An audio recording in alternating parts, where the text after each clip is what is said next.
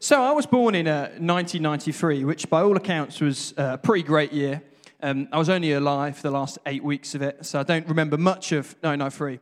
But I hear some good things happened. I hear that the greatest song of that year, the top-selling song, was Meatloaf's I Would Do Anything for Love, but I Won't Do That. If you know what that is, please tell me, because I've never learned what he wouldn't do. Also in 1993, we had Jurassic Park terrorizing cinema-goers across the world. We had Bill Clinton elected as the 42nd President of the United States. Dyson brought out the first bagless cyclonic vacuum cleaner and revolutionized the Hoover game forevermore. And we also had the Churn Institute introduce the World Wide Web for free to everyone. So there he is, Sir Tim Berners-Lee. Introduced the web for everyone for free. What a guy. So by all accounts, pretty great year. I was born in it. All that stuff happened. And growing up in the world, having been born in 1993, means I've grown up the last 25, 26 years in a time of rapid change and development. It's been a spread of brands, ideas, and people all across the world. And by the time I started secondary school at this Hogwarts-esque place behind me in Reading, I even had my very own phone that had a black and white screen and that I could download little polyphonic ringtones for 79p a pop. And it was just the best thing out. Within a few years, you got things like iPhones and smartphones. And the kids at my school who maybe had gone to a prep school before coming to my grammar school, state school, started getting nice phones, shiny phones, sleeker phones. I was stuck with my little Sage and my polyphonic ringtones. But the posher, richer kids started getting sleeker, better sort of Samsung folding phones, if you remember those. And these phones were pretty great. They could show you videos. They could download apps. They could do their own thing. And it was on one of these phones that I was shown my first porn film at age 12 years old by a bunch of boys in my class. It was in this school that I learnt what it meant to be a man with the smell of Lynx Africa everywhere and testosterone running wild. I was taught how to honor woman or not honor woman. I was taught how to objectify or not objectify people. I was taught how I should compete, how I should live in an all-boys grammar school environment, which, if you've never been to one, don't ask me about it. If you have been to one, you know what it's like. Not always the best place to learn some of that stuff, to be exposed to that stuff. And amidst this, I was sort of growing up watching other more confident boys, plucking up the courage to ask girls out, all the while sharing porn films with each other with infrared and then Bluetooth technology. As I got older, I saw these guys getting more confident, starting dating girls. I continually failed with flirtations that I think if you ask the girls now, they wouldn't think I was flirting. I remember this one girl that I used to talk to her about like football results, and like I thought that was my way in. And she like never would reply to the messages, but I thought maybe this will be where it comes. But wasn't much of a Casanova. But as I got older and as I saw these people having these relationships, and I started seeing messier breakups, and I saw relationship breakdowns, I saw drunken mistakes at house parties and the like. I saw the word gay go from being a playground insult age 12 to a painful identity struggle for many of my friends age 16, 17. I had my first kiss aged 18 in a dingy and dilapidated nightclub underground in Bristol. When I started secondary school, I only knew of there being 2 genders, and by the time I finished, I was told there could be 37. The world changed in my 7 years at secondary school. My whole understanding of love and sex and relationships changed in those 7 years. And I'm sure for all of us in the room, some of you might be a few years ahead of me, some of you might be kind of similar age to me, some of you might be a few years after me. You'll have seen culture shift dramatically in the last sort of 25, 30 years. And some of this will really resonate. Some of it may feel really alien to you. But our world has got an entirely different narrative on sex and love and lust in the last sort of 20-odd years or so. And today we're kicking off our series on love, sex, relationships, friendships. And we're going to consider our own stories. We're going to consider the story of culture. And consider the God story behind all of this stuff. We're going to delve into a book called Song of Songs and hear what the Bible has to say about all of this. So let's be open and ready for God to speak to us, to stir something in all of us today. Let's pray. God, I thank you that you've got something to say to us about love, about sex, about relationships, about friendship, about all the things that we sometimes struggle with and find it hard to process and talk about and wrestle with.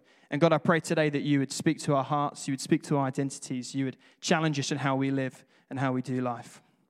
Amen.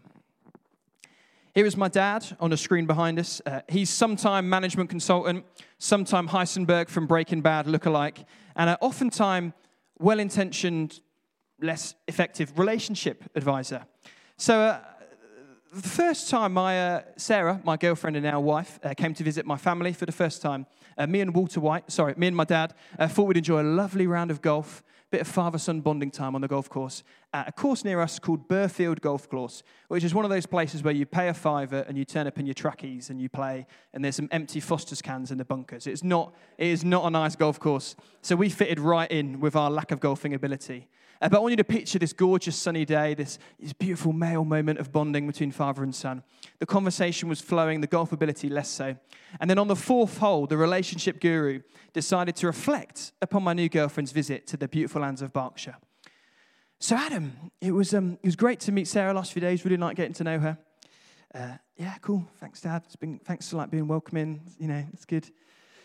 Yeah, I was just wondering, Adam, how have you guys found boundaries and physical stuff? It's just when I was dating your mum, it was just really hard. I just couldn't keep my hands off her. I spent the next 14 holes hitting the ball far away from him as I could, spearing it off to the left, spearing it off to the right, wherever he was. I was at the opposite end of the golf course. It was so awkward for those next 14 holes. And you know what? It can be really awkward to talk about this stuff, can't it? And it can be really awkward to be honest about it, to be truthful about it. You never want to hear your parents talk about it in particular. But for some of us, it's not just awkward. It's actually really quite painful. And I think we need to name that and acknowledge that as we start this series, because some of us may recall painful relationship breakdowns in our own life and in those around us. We may be survivors of abuse, of trauma, and we may know people that are. And we hear and read stories of horrific sexual abuse and relational breakdown across our world, from #MeToo revolution to child sexual exploitation scandals in Rotherham and Oxford and other places. We hear about the horrors of female genital mutilation, and often the way that sex and relationships is spoken of in our media focuses on these kind of horror stories, or I think it kind of focuses on this other side to sex and relationships, which tends to be a bit more sleazy and a bit more scandalous. I think that love and lust are two of the best salespeople in the world around us. We're enticed into spending 6 whole weeks of our summer binge-watching enviable, attractive humans couple and decouple repeatedly on a gorgeous European island. Love Island, that is. There we go. Look at them. Tempting to buy the latest perfumes, watches, cars, and more, all through how love is presented to us, all through how love is presented to us. And you know what? We could go into the reasons behind all of this today. In the next few weeks of this series, we're going to touch upon it. We're going to look at things like holiness, intimacy, conflict, and healing in our relationships the next few weeks. But for today, what I want us to think about is, what is the better story to all of this stuff? What is the better story than what we see in the world around us and what we experience in our culture, than what we've grown up with? Surely there is more to our flourishing as human beings than what Dolce & Gabbana, ITV2, and Victoria and all her secrets tell us. We've got to know a better story, and we've got to tell a better story to the world around us. Whatever our experience of love, lust, and more has been, God has something to say about all of it, both to us and to the culture we live in. He wants us to celebrate love and sex, friendship and marriage, singleness and relationships, and use all of them to show the power of his love for us. And this is where the better story comes in, the God story. You see, right at the heart of the Bible is one of the most emotive, powerful, erotic, confusing, fascinating, steamy, and rich love poems you'll ever read. It's a Song of Songs, sometimes called Song of Solomon's. It's a bunch of spiraling, twisting, non-linear poetic dance. It looks a little bit like this graph behind us. One before, please. Where it jibs around all over the place. It doesn't really make sense to read it as a narrative. And Song of Songs sometimes is called Song of Solomon. This isn't because it was written by King Solomon. He was an Old Testament king of Israel who had over 700 wives. So we don't really want to learn about relationships from him. But it's a book in the style of Solomon. It's a book kind of learning from this guy who was renowned for his wisdom literature, for the romantic poems that he used to write. Song of Songs is an 8-chapter long, kind of slightly jumbled flow of beautiful imagery describing the romancing and then marriage of two young lovers. And you may have heard it referred to with Sniggers as that book in the Bible which talks about breasts and hands being thrust through latch openings and other very strange metaphors. Some of you look completely shocked by that. If you aren't familiar with it as a book, no doubt such erotic and sometimes bizarre language can surprise us. So I encourage you to give it a read at some point in this series. But remember the kind of some of those language and imagery kind of Hebrew metaphors. So it's not as literal as it may seem when you read it. The Song of Songs itself is a phrase. It's kind of a Hebrew turn of phrase, a bit like King of Kings or Lord of Lords that we hear about in the Bible. Basically saying this is the song of all songs. It's the greatest song out. It's the best thing going. It's 8 chapters of romantic language and metaphors that is undoubtedly confusing to us as a modern reader, but a book that is still fascinatingly important to us. It's similar to many other ancient Egyptian, Babylonian, and Middle Eastern love poems of its contemporary era. Yet it has a few key turns of phrase and imagery and kind of excerpts in it in the passage, which really reflect to us as Christians, to us as people wanting to wrestle more with Christianity, some really key ideas and concepts. First of all, it talks a lot about the image of the garden, and it talks about lovers in the garden. The Bible starts in a garden, in a perfect garden, the Garden of Eden in Genesis, with 2 married lovers frolicking happily with all the animals in the garden. Before they make a mistake, they turn away from God and walk away from him in their own sin. And the Bible has a lot of instances of gardens being talked about. There's time of Jesus praying in the Garden of Gethsemane, the night that he was betrayed. And gardens often speak to us in the Bible of kind of being a place of hope. So I kind of think when we read through the Song of Songs, we see these 2 lovers. It gives us hope for what our relationships could be. It gives us hope for what our friendships, our marriages, etc., could all look like. It points us to something greater and something higher in our world. And this leads us on to the ending of Song of Songs, in chapter 8, verse 6 and 7, which is our key passage today, if you like. So I'm going to read it out for us, and then we're sort of going to go through it together a bit. So, place me like a seal over your heart, like a seal on your arm. For love is as strong as death, its jealousy as enduring as the grave. Love flashes like fire, the brightest kind of flame. Many waters cannot quench love, nor can rivers drown it. If a man tried to buy love with all of his wealth, his offer would be utterly scorned. Let's note a few things here. First, this is a powerful picture of what love is, of what true love is. It's a picture of unrelenting passion, but also of committed faithfulness. And starting with the first verse here, the language of seal pops up a few times in the Bible. And next seal. And then, come on. Next seal again, please. No, come on, next one. There we go. Positive thing, language of seal. And when we're talking about seal here, we're talking about a kind of a mark of permanence, a mark of ownership. When you get a seal on a letter like this, it speaks to something that's quite important. It tells you who it belongs to. You might get an invitation for dinner with the Queen. I've not had it yet. I'm waiting for it. But that's what she'd have a seal. She'd have a royal seal on the end of it. So when we hear the 2 lovers here speaking of a seal, it's a mark of their permanence and a mark of their commitment to one another. It's kind of a sign of their identity. You place like a seal upon each other. They now know who they both belong to. They now know who they're both connected to. I kind of think of this sort of permanence of this seal. I've got a tattoo on my arm, so I kind of think it's almost like the seal on her arm is like a tattoo, or his arm is like a tattoo. It's like a permanent sign of who they belong to, of who they love, who they're with. And a seal also represents, I think, the bride's affection in living out the first commandment. Seal on your heart. Love the Lord your God with all your heart. And the seal on the arm is about reaching out. Speaks of loving your neighbor, the second commandment, loving your neighbor as you love yourself. So you've got this seal upon your heart, love the Lord your God with all your heart, and then a seal upon your arm, love your neighbor as you love yourself. It's a good instruction and a good calling for this newly married couple of Song of Songs. And in the Bible, we also read seals in another way. Seals are often linked to the power of the Holy Spirit, the power and presence of God at work within us as followers of God. Ephesians 1 speaks of how when we believed, we were marked in him with a seal, the promised Holy Spirit, a deposit guaranteeing our inheritance until redemption. Next slide, please. And then we also read in 2 Corinthians of God setting his seal of ownership upon us and putting his Spirit in us as a deposit. So when you think of sealing, when you think of this imagery in Song of Songs, it also is speaking of the power of the Holy Spirit. It's both, yes, a commitment between the 2 lovers, but it is also a calling on their marriage and a sign of what their marriage stands for. Devotion to God, devotion to the world around them, and devotion to one another. #marriage goals. We've spoken about how love is like a seal. We've looked into this a bit. But there's also some really visceral language in the rest of our passage that we're going to read through. So we see love described as being like death. It is persistent, it is total, and it is irreversible. The bond of love needs to be nourished and regarded as permanent. Love is like a raging fire. It cannot be extinguished. Love can give life, as fire does, but it can also destroy, as fire does. We've got to take care how, where, and with who the spark of love is ignited. And remember our kind of reflections earlier when we've seen this misuse in our culture, where we see abuse and trauma and all that sort of stuff happening.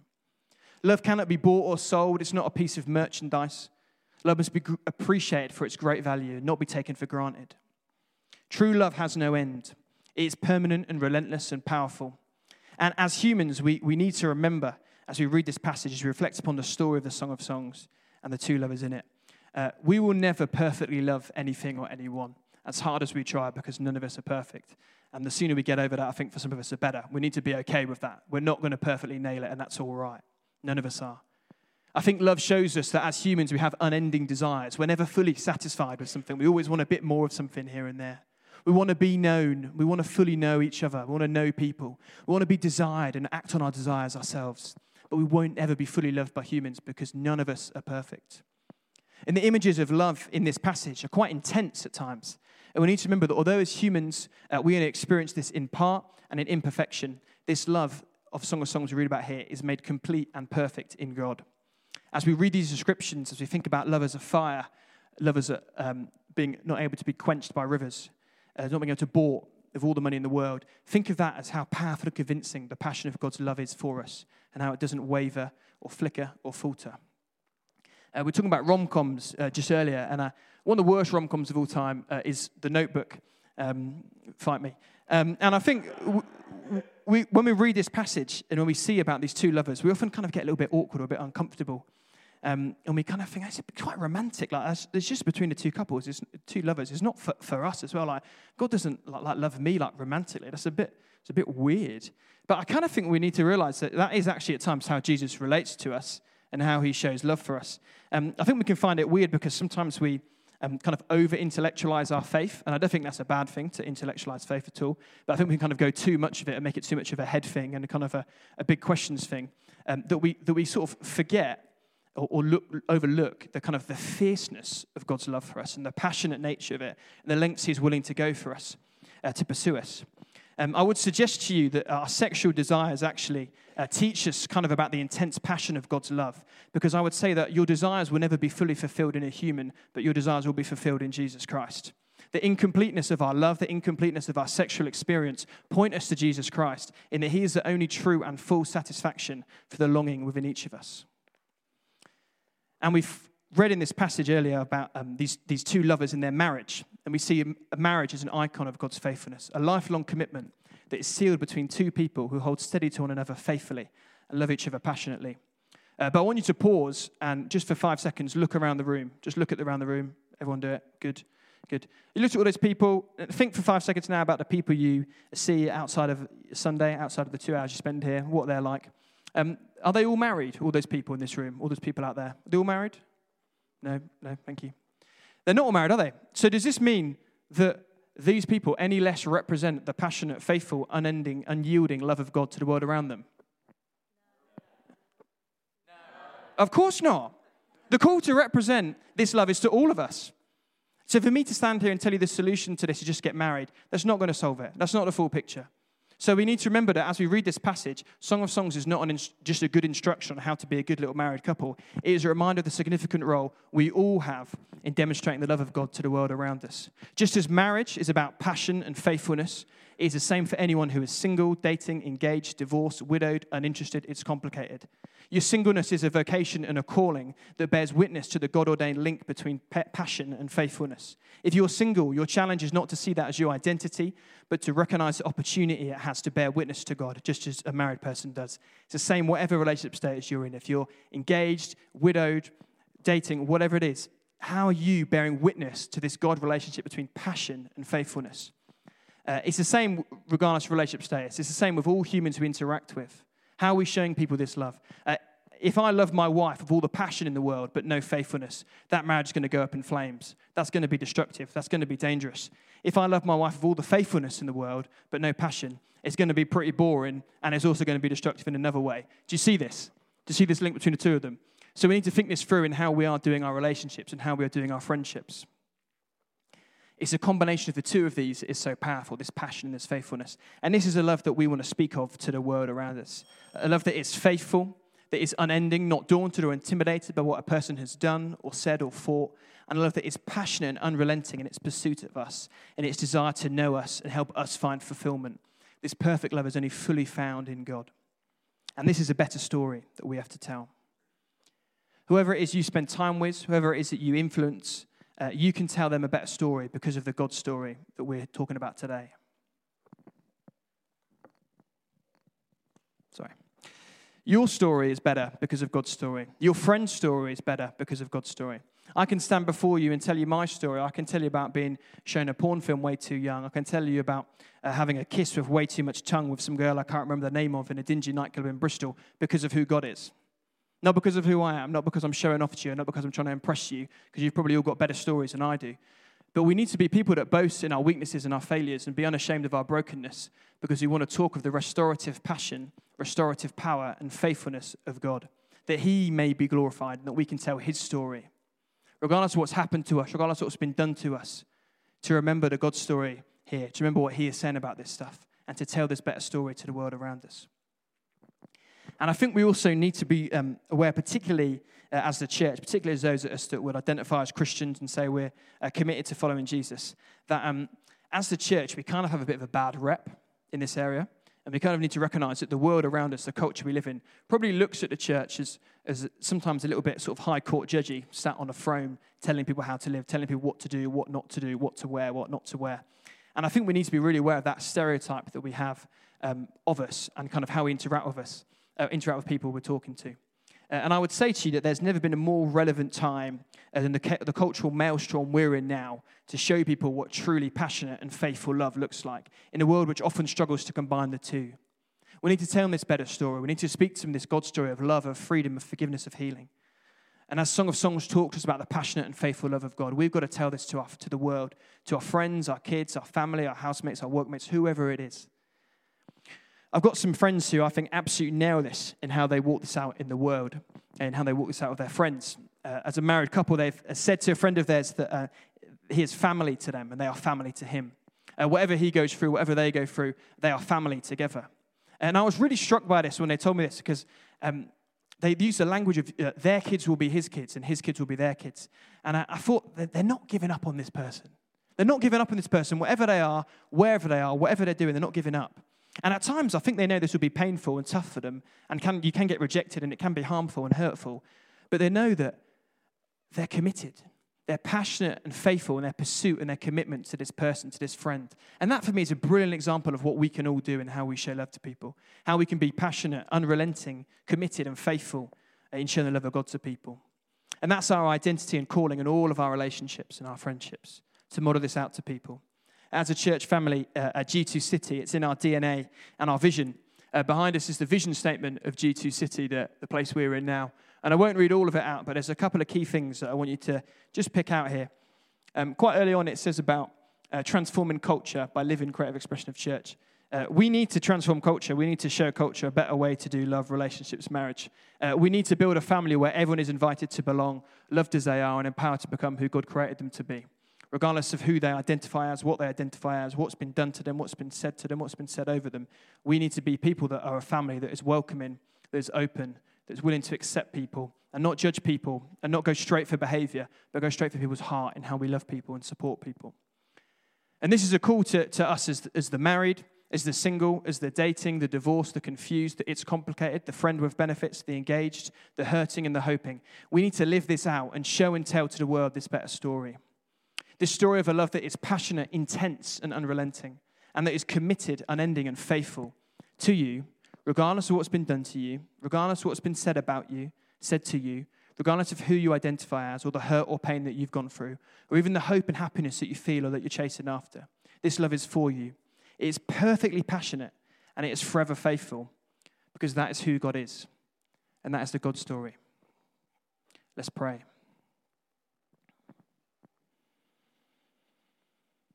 God, I thank you for your love for us. I thank you for your love for us that is like a raging fire. I thank you for the story of Song of Songs in teaching us, Lord, what it looks like to love with passion and to love with faithfulness in a world which often struggles to marry the two. God, would we as a community today know your love sealed on our hearts and our arms like a permanent sign that we're yours, that you want to have a relationship with us and do great things for us. And God, I pray for us that are hurting, for us that have got a story, for us that have felt uncomfortable for the last 25 minutes as I've been talking about this. And I think that's quite a few of you. And I think God really wants to bring healing and open up some stuff in our hearts in a safe place, in a safe way, where we feel like people have judged us or where we feel like things have been done to us that shouldn't have been done to us. Sorry. Holy Spirit, we acknowledge your presence here. We acknowledge that you want to bring healing. We acknowledge that you've got a better story to tell us and a better story to rewrite in the hearts of us that have been hurt and in the hearts of us that have done the hurting. God, thank you that you're with us and thank you that you are speaking. Amen.